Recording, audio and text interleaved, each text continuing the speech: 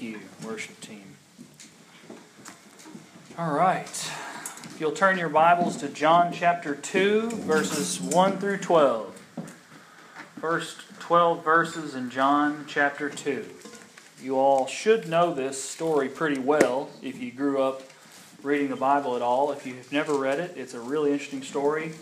Before we begin, I just want to say, sometimes when you read the Bible, you have to try to remove all of your biases and your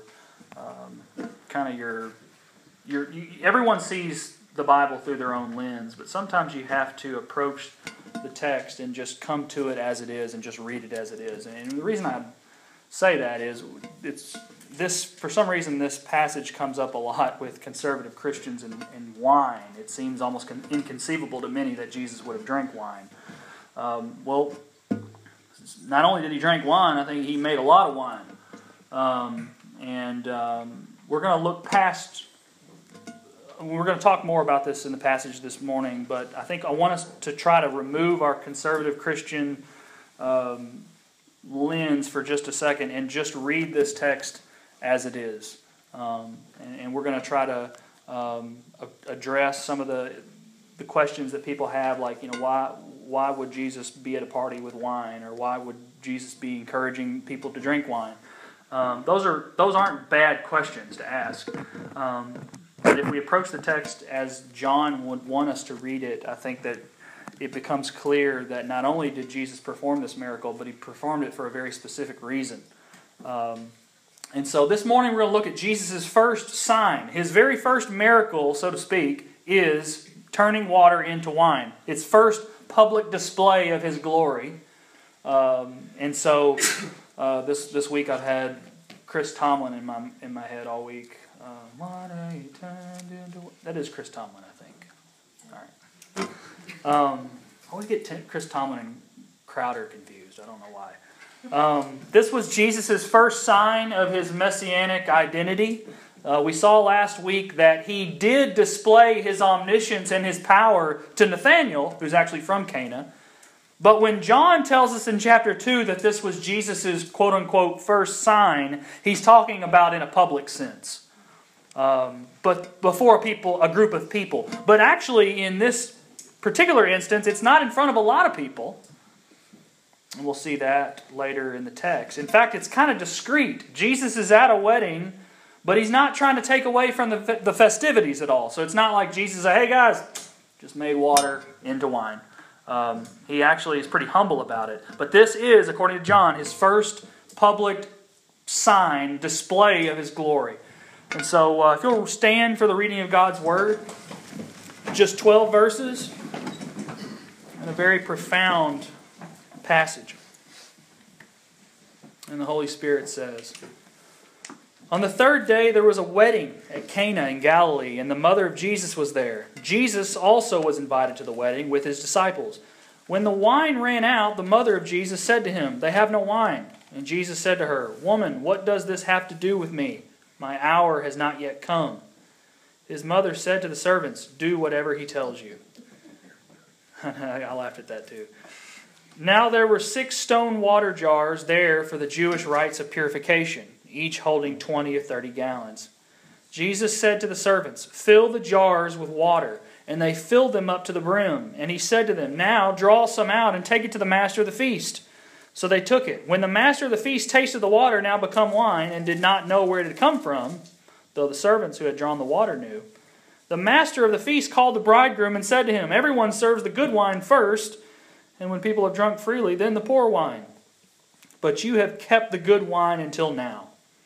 This, the first of his signs, Jesus did at Cana in Galilee and manifested his glory, and his disciples believed in him.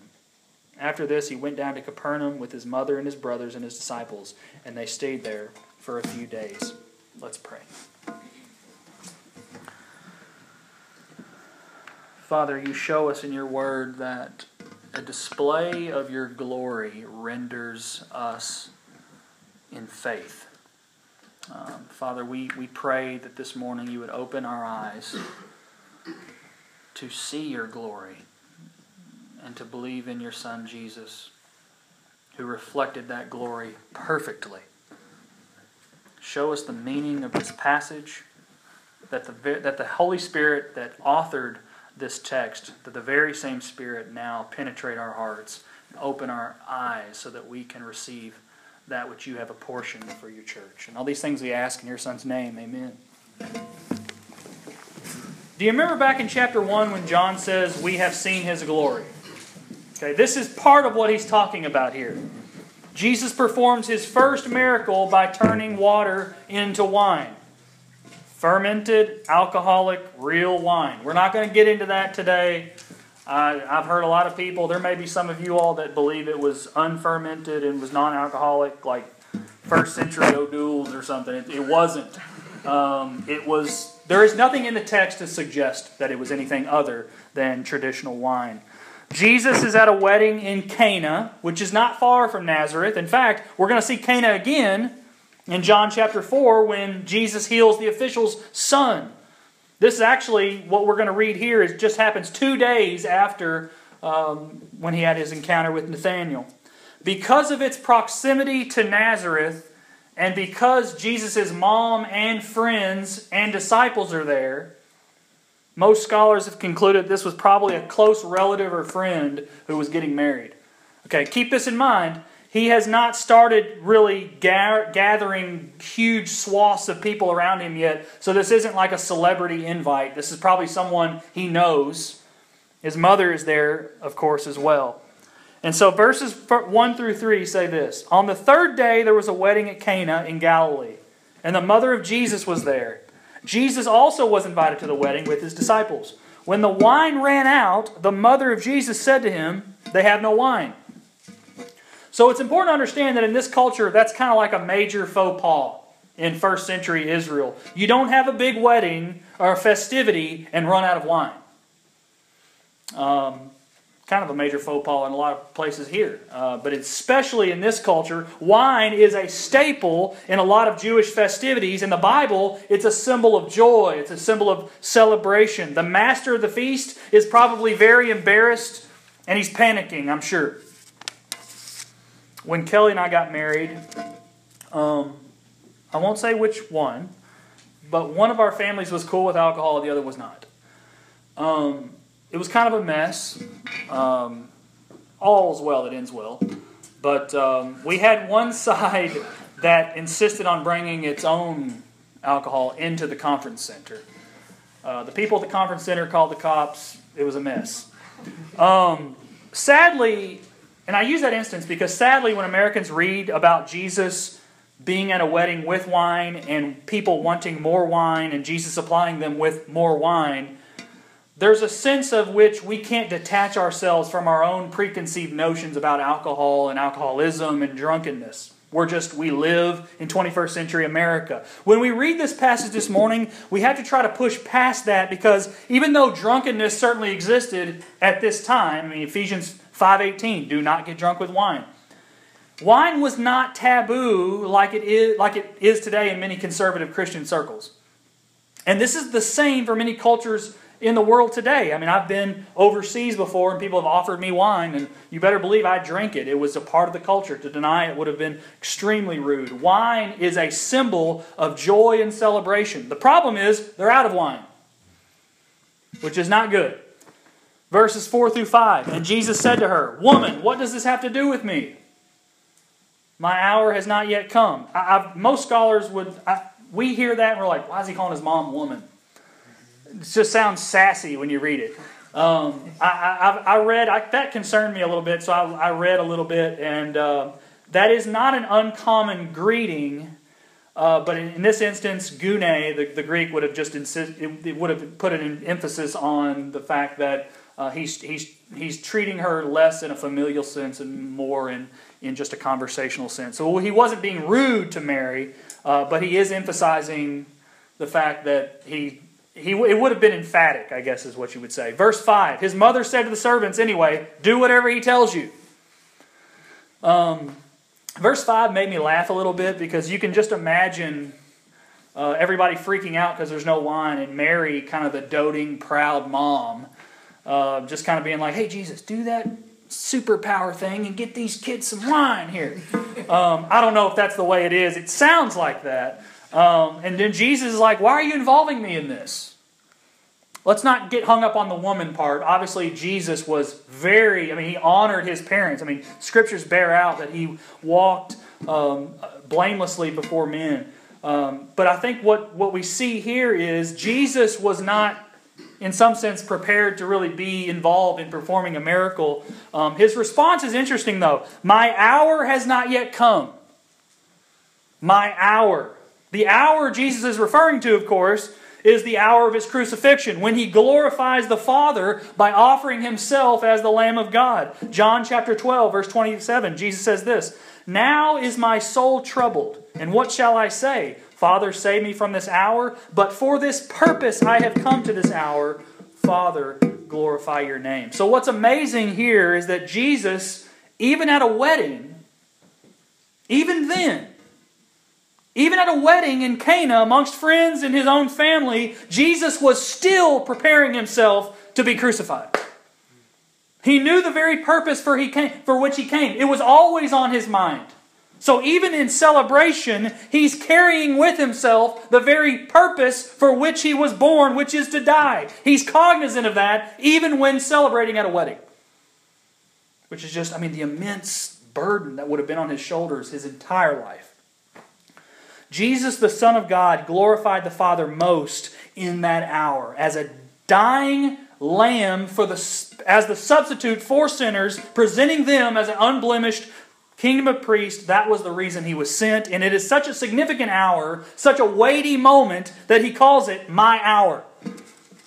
Which kind of gets you into the mind of Jesus, that his entire life is focused on that one act of dying, even at a wedding.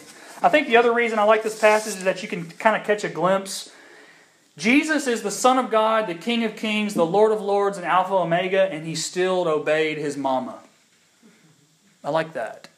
He's human. He honors thy father and mother. Mary calls over the wedding staff, says, do whatever he tells you. And Jesus could have been like, hey, Mom, I came here to die for the sins of mankind. I'm not going to change water into wine here. He could have said something like, Mom, I'm God, you're not the boss of me. He could have said something like, Mom, not in front of my disciples. Okay? But what he did was, he didn't fold his arms, he obeyed Mom. Which I think is interesting. Let's not kind of discount that. He was obedient to the Father even unto death. And let's not forget, Jesus honored thy father and mother. Even with his homies around. He didn't have all his disciples yet, but he had a small little cash band of people who were following him around, and he's still obeying his mom, which is really impressive. He turned water into wine with a snap of his fingers. He had them fill 6 stone jars, really vats, with water. He did something only he could do, and he not only turned water into wine, apparently it was really good wine. I hope I don't lose my job as a Southern Baptist pastor when I say this, but if Jesus turned water into wine right in front of me, you better believe I'd be trying the wine. It's Jesus' wine. This is Jesus juice. If he was making it, it'd be better than anything you could come up with on earth. If it came from Jesus, I'd be drinking it too. Verses 9 and 10. When the master of the feast tasted the water, now become wine, and did not know where it had come from, though the servants who had drawn the water knew, the master of the feast called the bridegroom and said to him, everyone serves the good wine first, and when people have drunk freely, then they pour the wine. But you have kept the good wine until now. So Jesus kept the party going. Which is kind of neat. This passage is so important, not just about what it demonstrates about the power and omnipotence of Jesus, but it also reveals Jesus' heart. Think about it. He filled 6 massive jars of water to the brim so that he could keep the party going. That's so unlike the way we think of Jesus today. I think a lot of people will be like, hey, Jesus, can you make some more wine? Nah, I think they've had enough. They've had way too much alcohol. I can make some lemonade, though, or some sweet tea, but I ain't giving you more alcohol. No, he made more wine. I think a lot of people have a view that Jesus was like the fun police. He didn't want anybody getting too happy. No, Jesus said, come over here, I'll make some wine. Which is kind of neat. But that's not all we see here. What's very important is that Jesus takes joy in their joy. Jesus wants us to have a good time with Him. I mean, that's important for me personally. I'll just be honest with you. For some reason, growing up, I thought heaven was everybody got out of hymn and we were in church forever. Which we will be. Except I just had a very diminished, corrupt, sinful view of church. But here, it tells me that Jesus wants us to have a great time with believers and Him forever. Jesus' heart is to celebrate. Now the problem is, when we think of partying today, we think of red Solo cups and beer pong, is what we think about. But that's nothing close to the kind of party that Jesus has in store for those who believe in Him. Our parties and our feasts are but a sinful shadow of the excitement and the joy and the celebration that Jesus desires for His people. Even the way that Jesus explains the Lord's Supper to His disciples, He does it in terms of a feast and drinking wine. Matthew chapter 26, verses 28 through 29. I'm sure Ben Malloy has this memorized. For this is my blood of the covenant, which is poured out for many for the forgiveness of sins. Now don't miss this. I tell you, I will not drink again of this fruit of the vine until that day when I drink it new with you in my Father's kingdom. What a day that'll be. I mean, what a comfort we have knowing that Jesus desires in the end of days that He'll be partying with His people. Now, the problem isn't that parties are sinful. I use that word and I think a lot of y'all might be, I don't think Jesus parties. I mean, Jesus might have a good time, but when we use the word party, we think of maybe debauchery, or we think of something lower than righteous. But the problem isn't that parties are sinful. The problem is that sin has corrupted and diminished our ideas of what a party really is. John 2 is but a foretaste of the celebration that will take place at a wedding between Christ and His church. At the very end of eternity, eternity will be consummated with a wedding, and you better believe people will be having fun. But don't miss verse 9. Jesus doesn't tell the master of the feast who ordered the wine. He wasn't interested in His own glory. He was only interested in the glory of the Father. Jesus' glory is the best kind. It's humble, heavenly glory. Jesus didn't put 6 vats of wine, take a picture on Facebook and be like, hey, I just turned water into wine. People today put on Facebook a lot of times, they're like, I love my life. Hashtag God's good. Jesus didn't call attention. Are y'all familiar with the term humble brag? Ken Wynn has got this face like, I don't know what you're talking about. Jesus didn't call attention to Himself after He turned 6 vats of water into wine. How humble you have to be. He's manifesting the very glory of God, and He made it, He changed it into wine, and He sat back and said, let the party go on. I think we get caught up a lot in the power of God, and we should, but look at the humility of Jesus here. Even though we can't turn water into wine, we're asked to do great things in His name and to let others see how great He is. I was actually convicted about this week because I'm supposed to, we just came out with a website, we came out with Facebook, a page.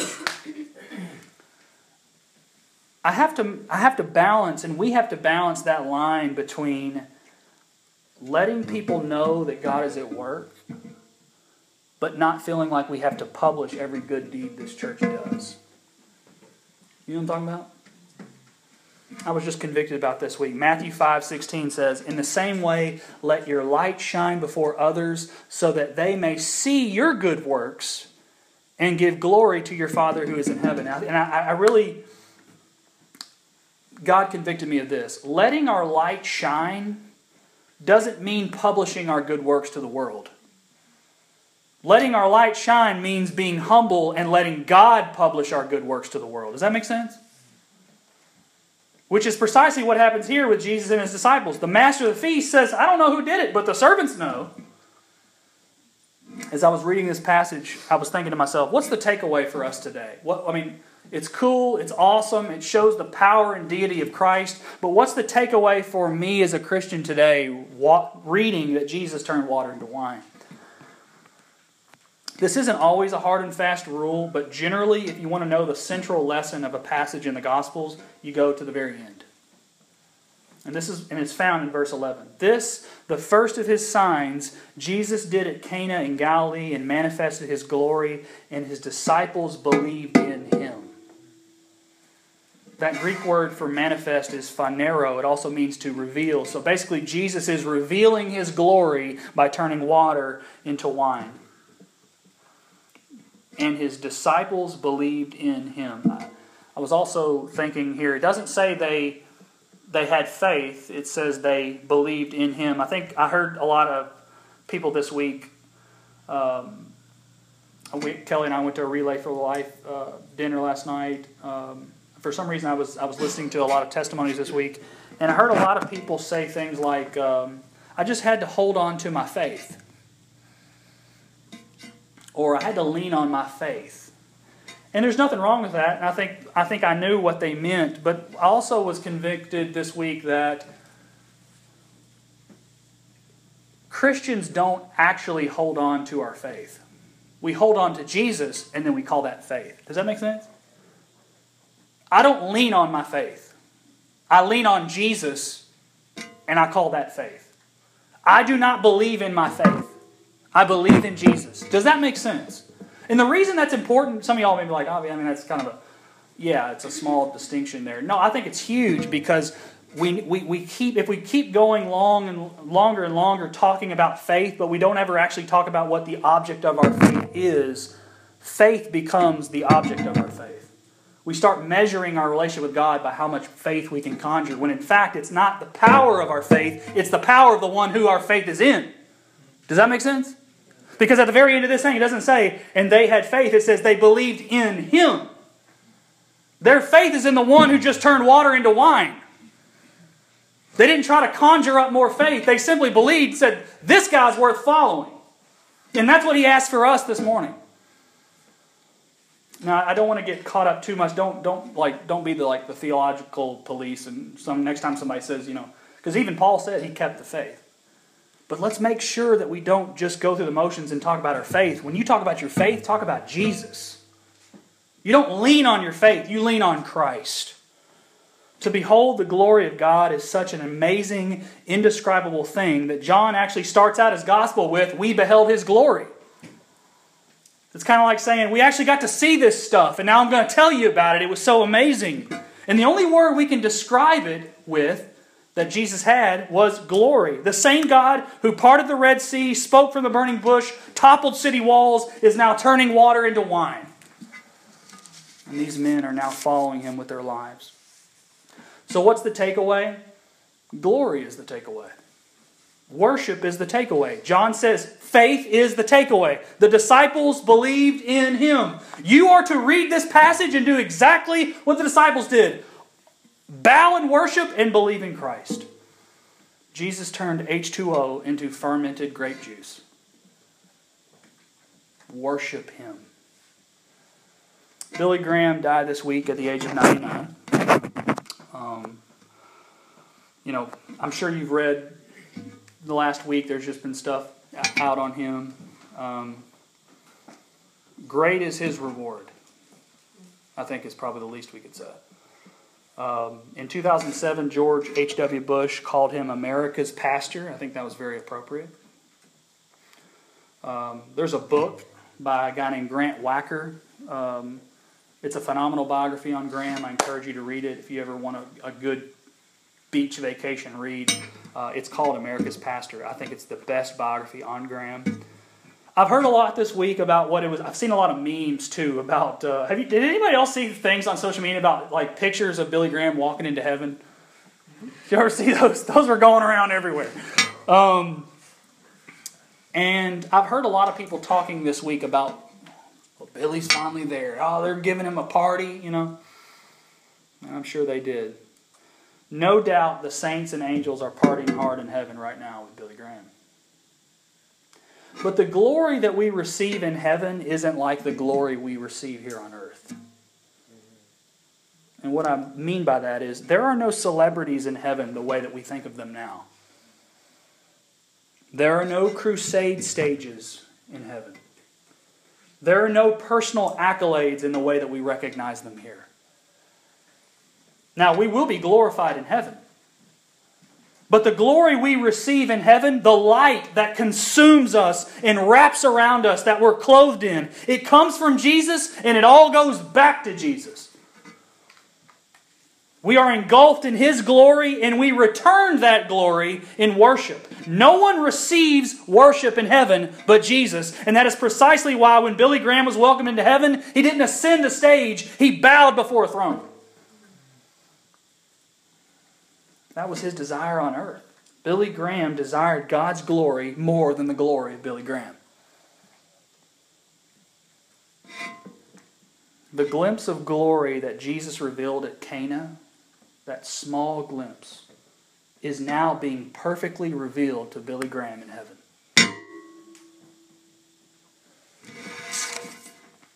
And if turning water into wine was enough to bring these men to faith, you better believe that His fully revealed glory in heaven is enough to enrapture us forever. We have to want God's glory, God's honor, God's name more than ourselves. Which is why, if you have faith in Jesus, heaven will welcome you the same way it did Billy Graham. I used to think sometimes, and I still think this sometimes, I used to think if I'm this sinful now, we were actually having a conversation in a small group on Wednesday night about this. The more I grow in Christ, the more I increase in my faith, the more I grow in my sanctification, the more I learn to love more, the more I realize how sinful I am. And I have this, you could call it a moment of doubt sometimes where I go, man, if I'm this sinful on earth, how will I ever be able to worship Jesus perfectly in heaven? I just think that sometimes. And what I thought of reading this passage was, if Jesus could fill giant vats of water and turn them into wine, you better believe He can fill empty, idolatrous hearts with the perfect love of Jesus. And if you are in Christ today, He is doing that even now. That's the point of the Christian life, growing in love. The proper response to God's glory is precisely what we see here with the disciples. It's faith. They believed in Him. That's the climax of the entire story, is them putting their faith in the man who just turned water into wine. I think that is more of the climax than actually turning the water into wine, because putting dead hearts and giving them faith, making people who are idolaters and rebels by nature and making them into followers of Jesus is just as much a miracle as turning water into wine. Faith in Jesus means believing in His glory, and repentance means turning away from our own. In order to follow Jesus in this life, you have to want His glory, His name, His honor more than yourselves. The proper response to God's glory is faith. Will we believe like these disciples? Because God has revealed His glory in Jesus. He did it in John 2, and He does it today. If you have never placed your faith in Jesus, the altar is open. Let's pray. Father God, what a mighty, powerful, strong, omnipotent, vast God You are. And we catch a glimpse of that in this passage. And just like those giant vats, we are empty. We have to have You supply us with love. We need You to supply us with Your goodness. We have none on our own. We need Your grace. And Father, turning our hearts and making them new and drawing us unto yourself, that is a work of only God can do. You are the God who turns water into wine, who turns criminals into friends. Father, show us your glory that we may believe in Jesus. And all these things we ask in your Son's name. Amen. Amen. Thank you, Pastor Robbie. We invite you to stand and sing with us.